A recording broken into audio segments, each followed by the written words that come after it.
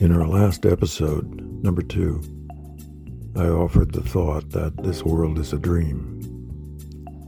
Philosophers and spiritual masters have suggested as much, and experience must be known by something. So the question we raised in episode 2 was, what is the something? In this episode, we'll explore what that something is.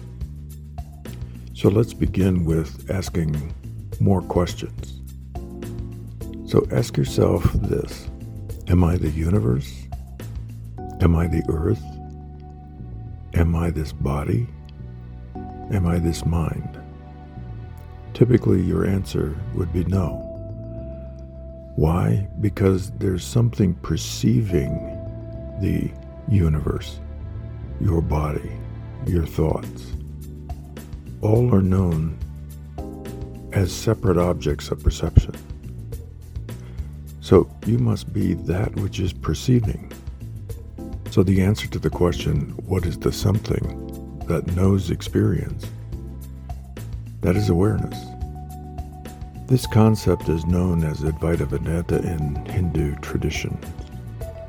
In modern physics, this is generally known as the simulation hypothesis.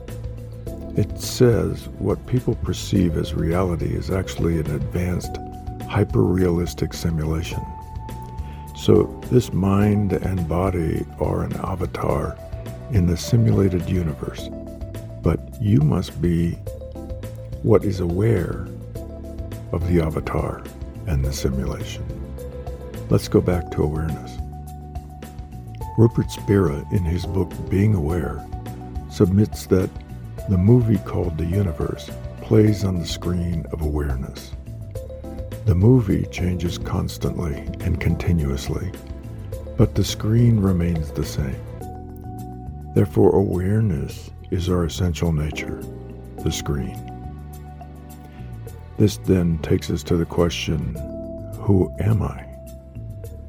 In our next episode, we'll explore this question by taking a meditation voyage through outer space and inner space.